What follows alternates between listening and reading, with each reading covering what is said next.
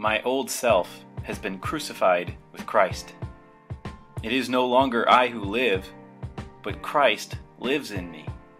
So I live in this earthly body by trusting in the Son of God who loved me and gave himself for me.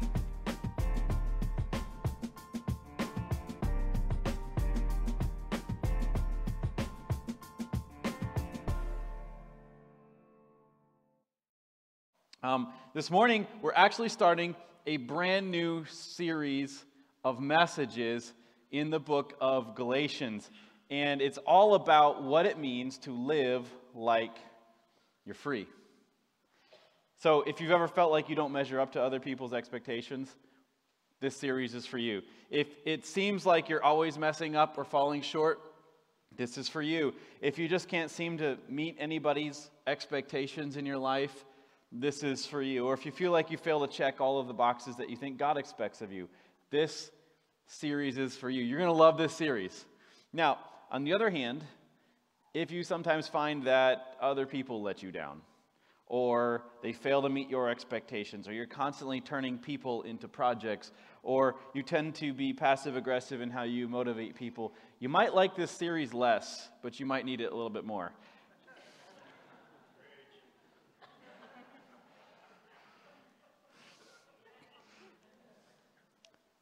So here's the conditional promise I want to make to you during the next few weeks. That if you show up here, or if you're watching online, and you allow God to work in your mind and heart. I always say this, it's possible to show up here and not allow God to work in your mind and heart. But if you do, you're going to grow closer to God. You will. You're going to feel a little lighter. You're going to shine a little brighter. Why? Because you'll be living free. You've been set free. Now it's time to live free. Amen? Let's pray together. Jesus, we come before you craving that sense of freedom that you've already paid for us. You've already given to us. But God, sometimes it feels like we are stuck. That we're not living free. And I pray today that you would help us to begin to experience what you've already purchased for us, which is freedom. I also pray this morning that you would comfort Pastor Jeff, that you would begin healing in his body, that you would speed up the recovery process. Lord, I pray that you would prevent any complications. Also, we pray for Denise, give her additional strength. Please give her patience with Jeff and with the whole process. I pray for the whole family, Lord, that you would bless them and comfort them and provide for them. Lord Jesus, we lift them up before you, and we pray that you would be very real and present for them this morning. Draw them closer to you, and as the great physician, Lord, please comfort and heal in their lives. And we pray this in Jesus' name. Amen. Now, the book of Galatians, if you have your Bible, I'd encourage you to turn to the opening pages of the book of Galatians. The book of Galatians is unlike any other letter that the Apostle Paul wrote to the other churches that we have in our New Testament. So though written from prison, Philippians is this love letter that's overflowing with joy. Romans is this fine-tuned theological masterpiece reveling in the doctrines of grace. Ephesians is this uplifting commentary on the body of Christ. And even the letters to the Corinthian church, though they have necessary correction and rebuke, what they revolve around is this triad of faith, hope, and love, as Paul reflects on his greater confidence in the God of all comfort who always causes us to triumph. And then there's the letter to the Galatian Christians, which is different. One commentary said it this way: from beginning to end, its 6 chapters of 149 verses bristle with passion, sarcasm, and anger. The Apostle Paul writes this letter to the Galatian church from a place of deep, heartfelt frustration. He later on calls them, as one commentator said, my beloved idiots. He's very upset with them, even from a tender place of fathering them. Here's the backstory. Historically, the covenant people of God were focused in one ethnic group, right? Israel. And they were set apart by the practices that were commanded in the Torah, such as circumcision of males, eating kosher, observing the Sabbath, and so on. And so there was a lot of Jewish Christians, Jews who had converted to Christianity, who had put their faith and trust in Jesus, that believed that for all these non-Jews who are now Christians, these Gentiles who started following Jesus, for them to truly be part of God's covenant people, they needed to obey the laws of the Torah in addition to putting their faith in Jesus. And so some of these Jewish Christians came to the Galatian church. They came from Jerusalem up to Galatia, and they were undermining Paul as they were teaching that these non-Jewish Christians need to be circumcised in order to truly fulfill the requirement of God's righteousness. And so Paul is intensely disappointed. He's upset with them because this is exactly the opposite of the doctrines of the gospel that he had taught them earlier on. He's brokenhearted. He's angry. And this letter that we have, the letter to the Galatians, is the result. This is so to speak, a gasp, a spiritual shock. This is the Apostle Paul's version of the facepalm, right? They seem to be under this spell, a spirit of deception. And he's blown away because it was not that long ago, you read in Acts chapter 13, it was not that long ago that he was just in some of the cities of Galatia.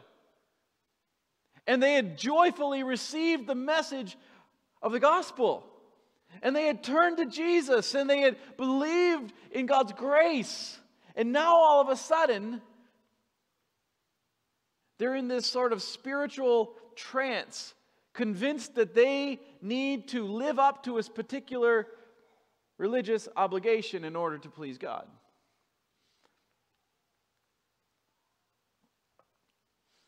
And so this is the tension that the Apostle Paul is so frustrated with. They've been set free, but they're not living like they're free.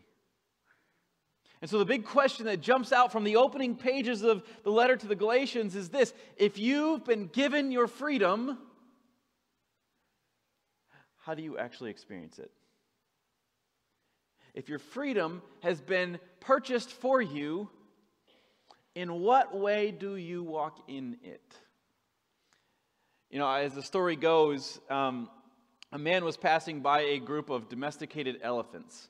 And as he was walking past these enormous creatures, just absolutely filled with strength, he was amazed by this fact that they were domesticated and controlled in one single manner. They had a tiny cord tied around the bottom of their feet. And all of these massive creatures were held in place by these ropes, single rope on each one, no cages, no chains. And it was obvious that the elephants could at any time break loose, break free of their bonds, but for some reason they didn't. So, quite astonished at this, the man finds a trainer and asks him why these strong, enormous creatures have not broken free of the flimsy cord that is holding them. And the trainer said, well, when they're very young and a lot smaller, we use the same size rope to tie them. And at that age, it's enough to hold them.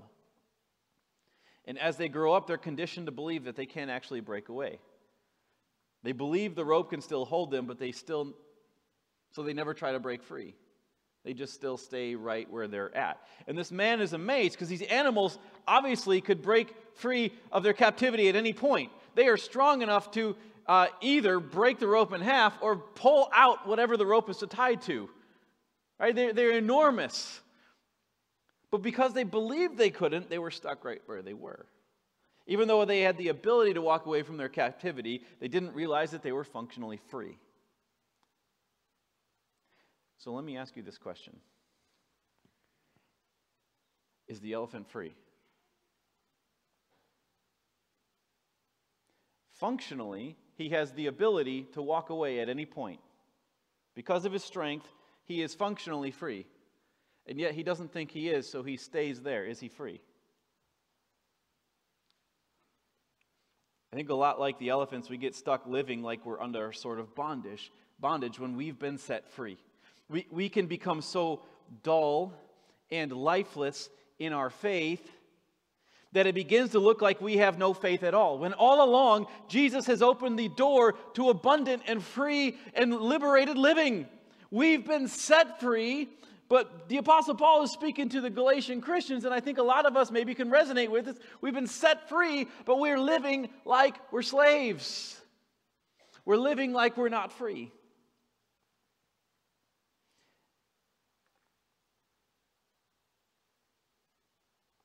And so the question becomes, how do you truly be free? How do you live like you're free?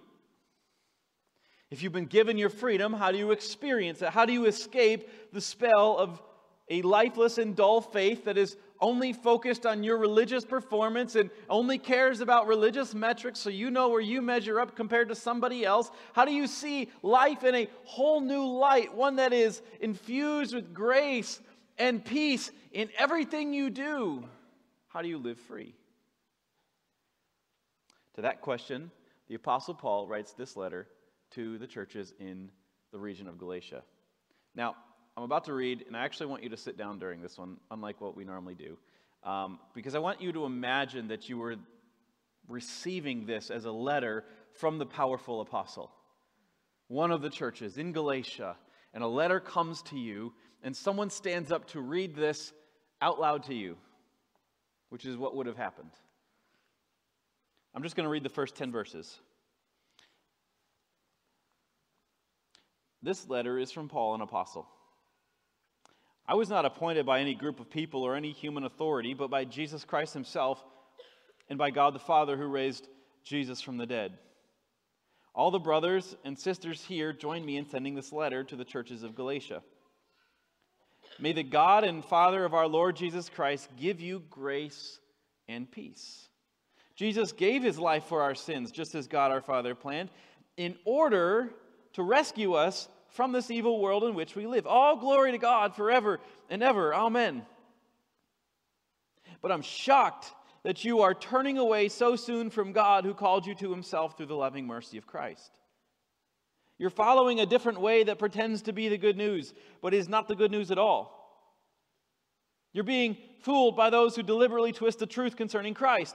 Let God's curse fall on anyone, including us or even an angel from heaven who preaches a different kind of good news than the one we've preached to you.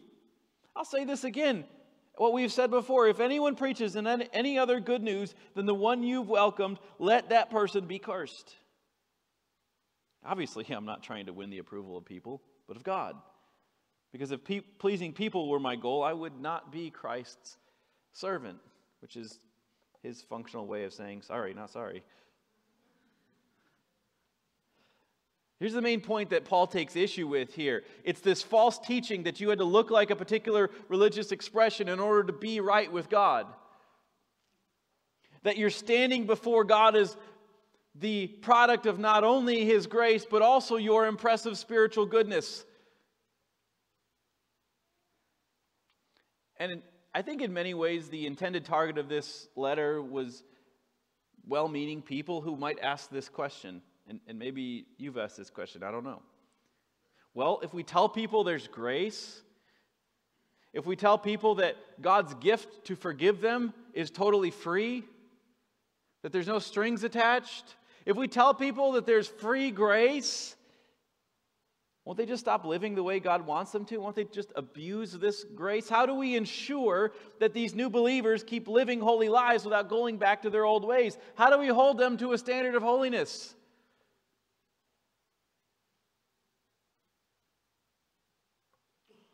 And Paul's answer to this is a resounding, it's through grace. That's the point.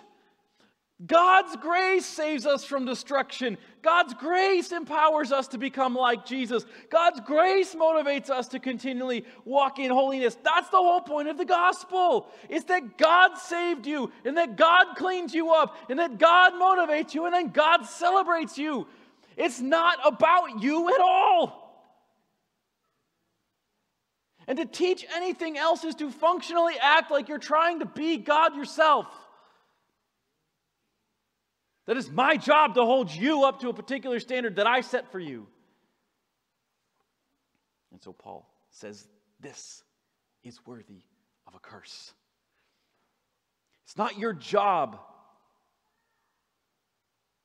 Galatian Christians. It's not your job, American Christians, to hold other people to a rule of holy living.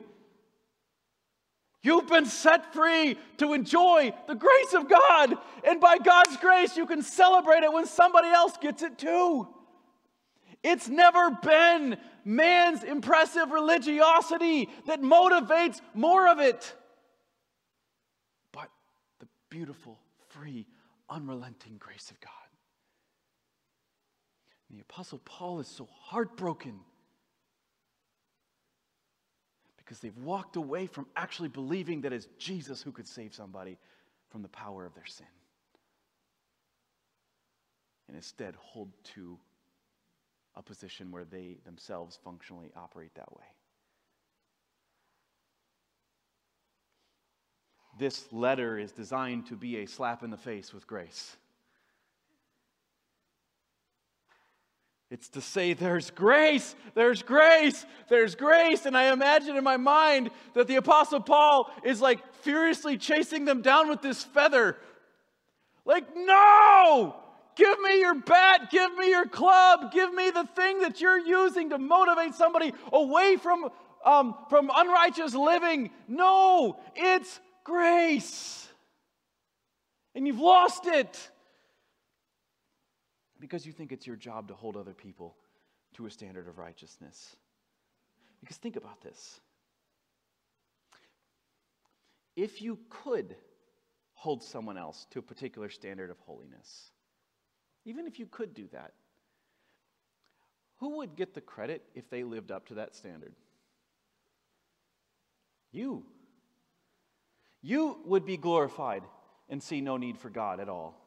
You would reject God and just get busy in your own efforts to liberate yourself from your own weaknesses and shortcomings. You would be functionally the center of your universe and its defining feature and its Savior. It would be about you. Functionally, you would be operating as God. You can understand why God's not a huge fan of this idea. And so that's why when somebody has a hard time receiving grace and therefore giving it, and they're much more interested in external indicators of someone else's spirituality, that looks like practical atheism. Like you say you believe in God, but you don't actually do it. You don't actually believe in God when it comes to how you live. Like you would prefer there was no God and people did things the way that you designed. Right? This is a huge problem. This is what Paul refers to as a false gospel, that you're God and you're the Savior. Now, if this way of thinking has been imposed on you, or maybe you've fallen prey to its seductive deception, you need to hear what I'm about to say. It's possible you feel like you've been drowning in the ocean of somebody else's religious expectations of you. Can I give you good news today? You're free. You have a Savior who's actually already fulfilled all those expectations on your behalf, and He bestows His unlimited favor upon you without expectation that you pay Him back because you couldn't anyway. You're free. And maybe you felt trapped by unrealistic demands in your life, and so you turn to unhealthy coping mechanisms to help you get this small reprieve from the stress or the pain or the worry. Can I give you good news? You're free. You're free. You have a Savior who actually offers to bear your weakness and makes you sufficient for anything He'll ever ask of you. You're free. You know, maybe you've been stuck in a pattern or even an addiction that subjects you to intense levels of spiritual attack, making you feel vulnerable to the schemes of the evil one and maybe even the pull of evil that just pervades in this world. Can I give you some good news today? You're free. You're free. You have a Savior who's rescued you from the demands of your sin nature, and He empowers you to overcome the schemes of the enemy. He actually enables you to become more like Christ. You're free. You're free. You're free. You have a Savior who is sufficient to deal with all of your weaknesses, to deal with all of your wickedness, to handle all of your warfare. You're free. Go back with me to look at verse 4. Jesus gave his life for our sins in order that's a purpose statement. One of the purposes of Jesus dying on the cross was to rescue you from the evil in this world and the evil that is in you. What Jesus did on the cross was enough. You don't need to be the Holy Spirit for him. You're free to receive and enjoy his grace. It's not about you. It never has been. Just receive it.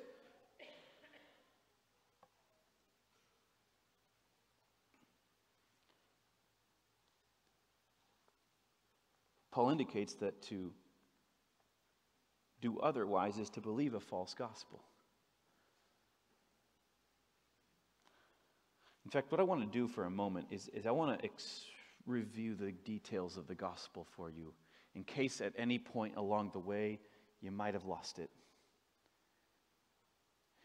And the gospel, the good news actually starts with the bad news, because it's not good news until you understand the realistically dark and bleak picture as the backdrop upon which it is set.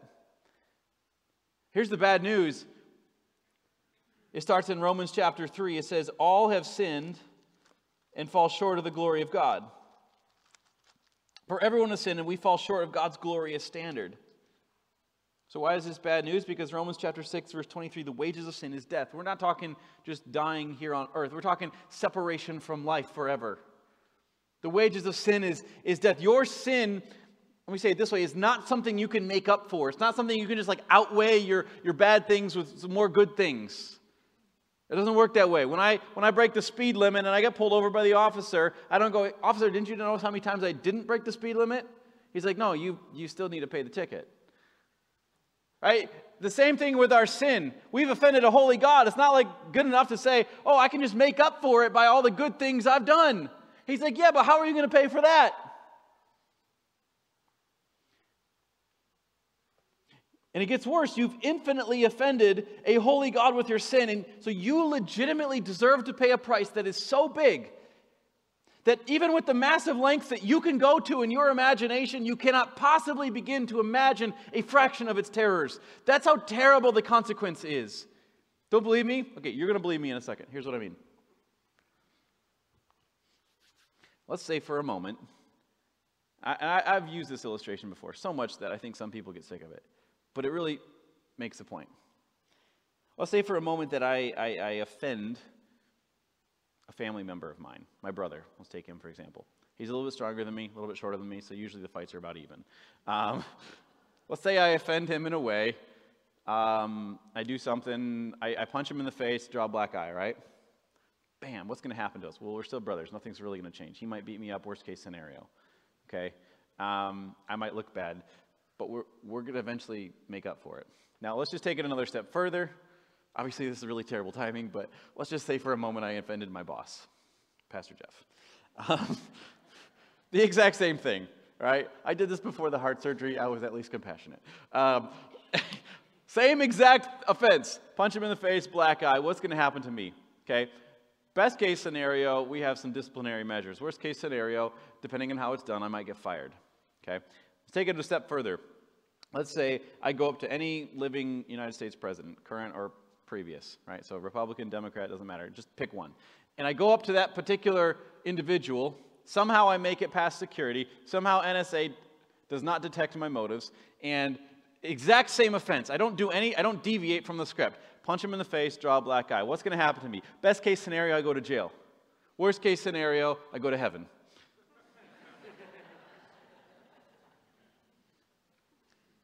Let me ask you this. Same offense, different consequence. Why?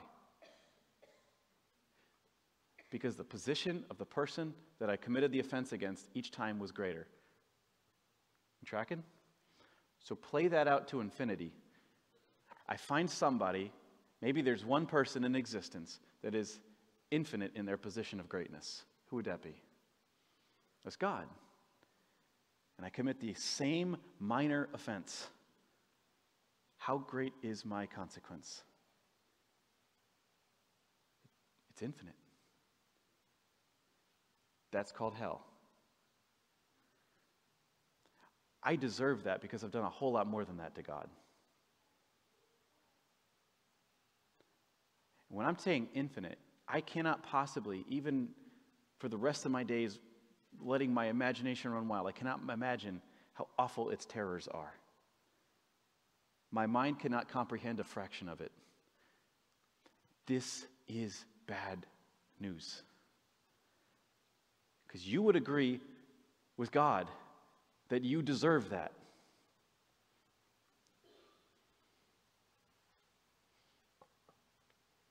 I want this to sink in because it paints the realistic picture that makes the good news so good. Notice this. Go back with me to Romans chapter 6, verse 23. For the wages of sin is death. But, this is one of the biggest buts in the Bible, but the free gift of God. What is it? It's eternal life through Christ Jesus our Lord. This sounds like good news. Oh, it is. Go back with me to Romans chapter 3. For everyone has sinned, we fall short of God's glorious standard. Yet, God in His grace freely makes us right in His sight. Guys, that is good news, because at this point, I am not right in God's eyes. I am not right in God's sight, and for eternity I will be bearing the consequence, and justly so. I am not right before God unless He makes me right, because I have no ability on my own to rectify a payment that large. God makes me righteous in His sight. He did this through Christ Jesus when He freed us from the penalty of our sin. Verse 25, God presented Jesus as a sacrifice for sin. People are made right with God when they believe that Jesus sacrificed His life, shedding His blood.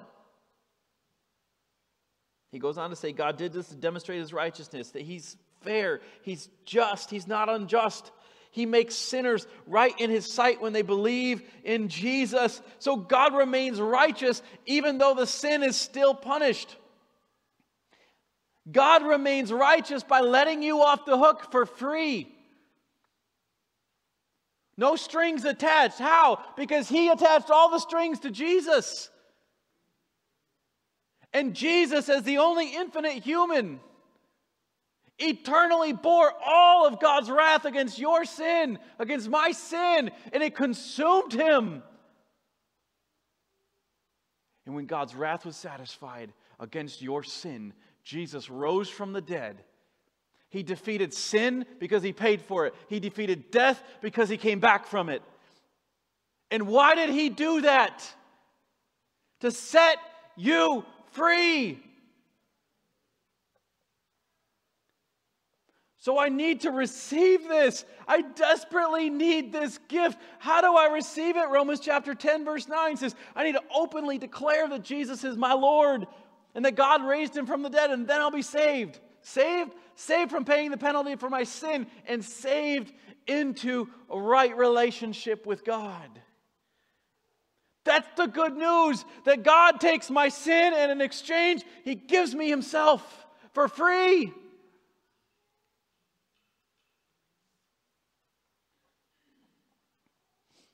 Now, can I just say this? This gospel is not something I'm so familiar with because I'm a pastor or I studied all week for this. This is something I'm familiar with, and this is something that has set me free because it's something I have to preach to myself every single day. If you are not preaching the gospel to yourself, it is very likely that you will drift away from it. Because the natural tendency, the natural sway of your sin nature is to insert yourself as God and to set yourself up in pride and to be fearful of what happens when it inevitably comes crashing down on you. And so I preach this gospel to myself regularly, frequently, consistently, because the whole point is that I get God. I'm restored to a right relationship with God. And when I do that, in His presence, I'm totally free. I'm free from fear because I already know God has got it taken care of. I'm free from worry.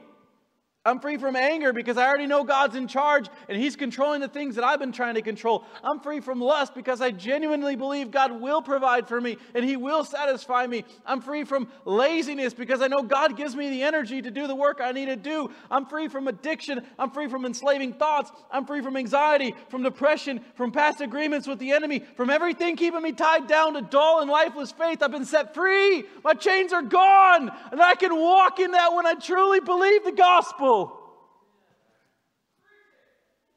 I'm gonna preach it and you keep preaching it to yourself. Because when I begin to grasp the immense grace that has been presented to me, not just to forgive my past, but to renew my whole way of living, and to empower me to please God in everything I do, I can actually get up and walk behind the chains and walk free. It's the gospel that sets you free, not someone holding you up to a religious standard. Believe the gospel. You've been set free. It's time to live free. This is what the Apostle Paul is trying to convince the Galatian Christians of. He's trying to get to this point that you need to refuse to lose the good news. Refuse to lose the good news. Because as amazing and life-changing as this is, there is a natural sway away from the gospel in the direction of human pride and fear. In other words, I want to be in control of all the factors that prevent my destruction, and I'm nervous of my rescue, which will inevitably be necessary, that my rescue is going to have to relieve me of my grip on my problems that I've been holding so tightly. And in order to receive the grace of God in these hands, I have to open them up and let go of something so that I can turn and receive something else. I have to let go of being God so I can receive the grace that's coming from God.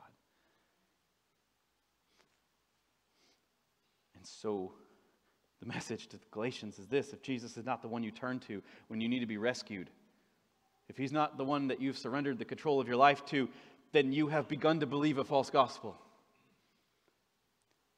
Because there's no freedom when your Savior is not allowed to save you. There's no liberty or release or even clarity in your life when it's Jesus who's actually following behind you and your plans for this life. He's just something you add onto your calendar on Sunday mornings, but when life starts challenging you, you step up into Savior mode. You step up into, I can achieve this particular religious performance mode. Freedom is not found when you wrestle yourself free of your sin. When you wrestle yourself free of your weakness. When you just fight harder in your spiritual battle. Freedom is found when you've understood how desperately you need grace, and then you discover along the way that this is precisely the gift that God has been extending to you the whole entire time. Freedom is found when I refuse to lose the good news. So how do I live this? How do I hang on to the good news? How do I lead a gospel-centered life? A life that is set free. How do I truly experience this freedom? I want to give you a 3-step process that I kind of see the Apostle Paul laying out here. Number 1, you need to perceive the good news. You want to truly be free, you need to know the gospel. You need to see the gospel. You need to understand the gospel. Perceive the good news. To experience the freedom that Jesus purchased for you on the cross, you've got to have the gospel on repeat, like a soundtrack in your head.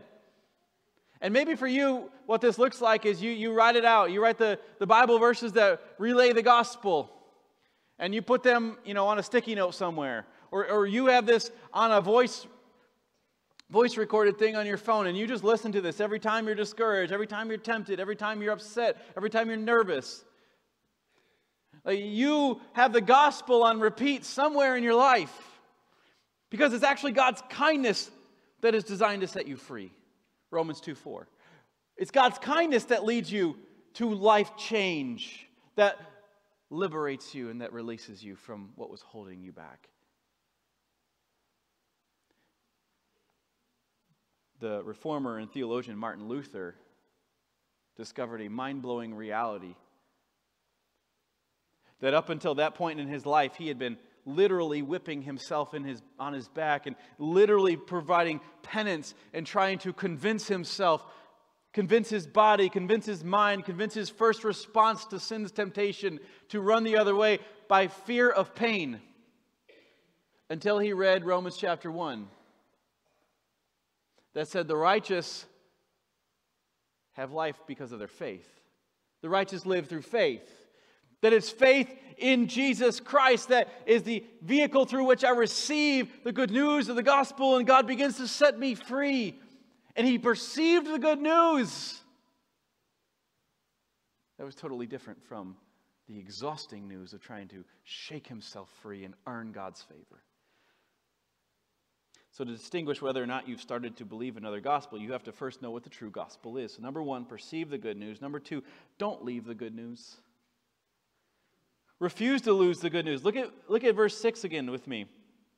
You should have this open in your Bible. Verse 6, I'm shocked that you're turning away so soon, not from church, not from the gospel, not from a theological viewpoint. I'm shocked you're turning away from God. See, when I begin to embrace a false gospel of my own performance, it's not just warm, fuzzy feelings that like, oh, I'm too blessed to be stressed. It's not that that starts to leave. It's not that this no longer feels like good news. No, when I lose sight of the gospel, Paul indicates that I'm turning away from God himself. That I'm striving to be my own Savior when the gospel I embrace relies on my superior spiritual strength. And when I'm the Savior, I need no other. So I walk away from God and I lose the good news. So finally, Paul stresses this. Number one, perceive the good news. Number two, don't leave the good news. And more importantly, believe the good news. It's one thing to know the true gospel. It's another thing to actually believe it, to receive it into the central decision-making part and process of your life. To weave it into the very fabric of how you view the world. To heap all of your weakness and your wickedness and your spiritual warfare onto one Savior alone.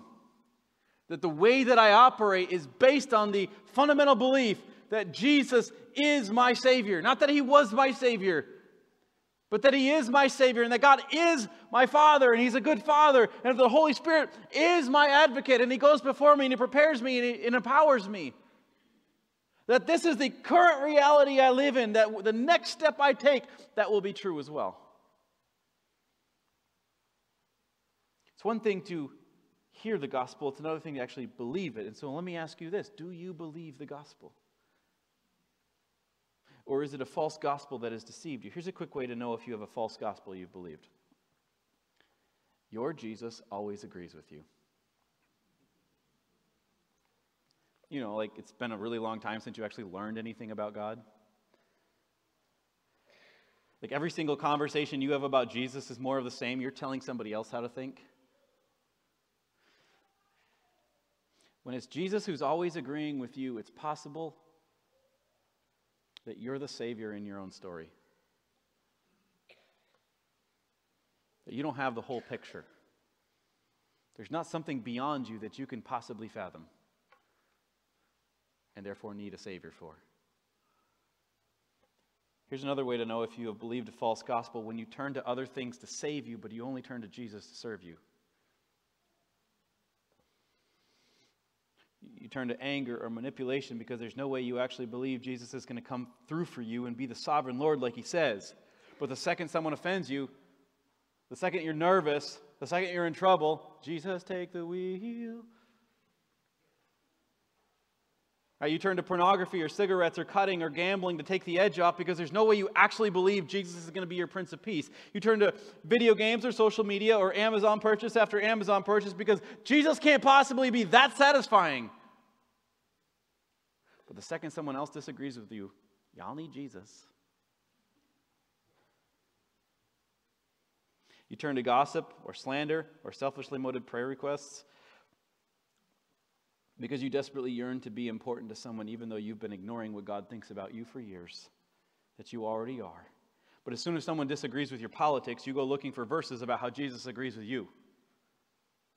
No. See here, this is what Jesus thinks about my political stance. No, don't look at that part. That's a different part. Like, who knows? Like, if you're turning to other things to save you and to rescue you, but you're only turning to Jesus to serve you, it's possible you've believed a false gospel.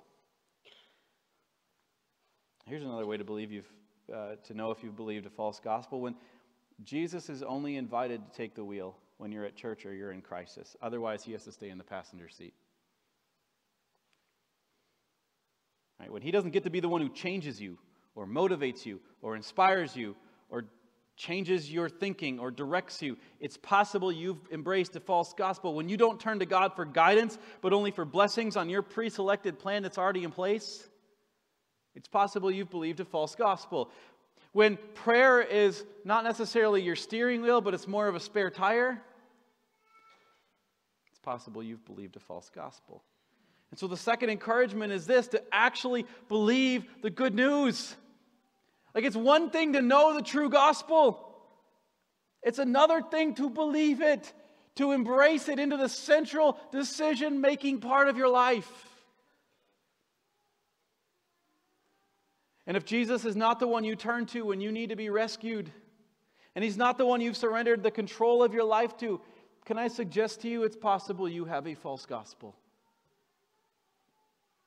Because there's no freedom when the Savior's not allowed to save you. I'll end with this. Freedom is found. And ask the question, how do I truly experience freedom? How do I truly walk free? Here's how. When I have understood how desperately I need grace, and then I discover that this grace is the precise gift that God has been extending to me the entire time. He's been eagerly holding it out to me. That as I'm approaching God in prayer, my goal no longer is to overcome his reluctance, but now it's simply to realize that I need to lay hold of his eagerness, that God lives. Jesus is actively advocating for me, that God is living and reigning over all of my problems.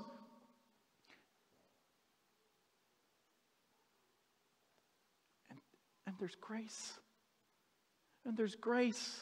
And there's grace. I'm free. There's not a standard I need to live up to. There's not a failure I need to avoid. There's not strings I'm trying to stay attached to. There's grace. And it's this grace that changes me. It's this grace that empowers me. Will you repent of the false gospels you've believed? Will you turn away from the false saviors you've run to in the past? Will you fully embrace the gospel today? And maybe for the first time, you've never actually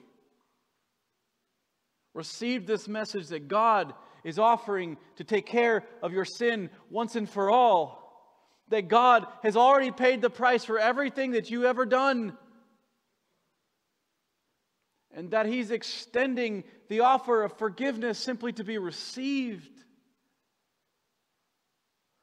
Would you turn to God and receive His gift of salvation? Salvation from the penalty of your sin. You don't have to pay for it anymore. And frankly, the current salvation from the power of your sin. He enables you to overcome and walk in victory and walk in freedom. And then salvation from the presence of sin once and for all when you get to heaven. He's offering salvation. And you simply need to receive it. Would you believe the good news? Would you believe the good news? You're finally free when you embrace the gospel. Refuse to lose the good news. Let's pray.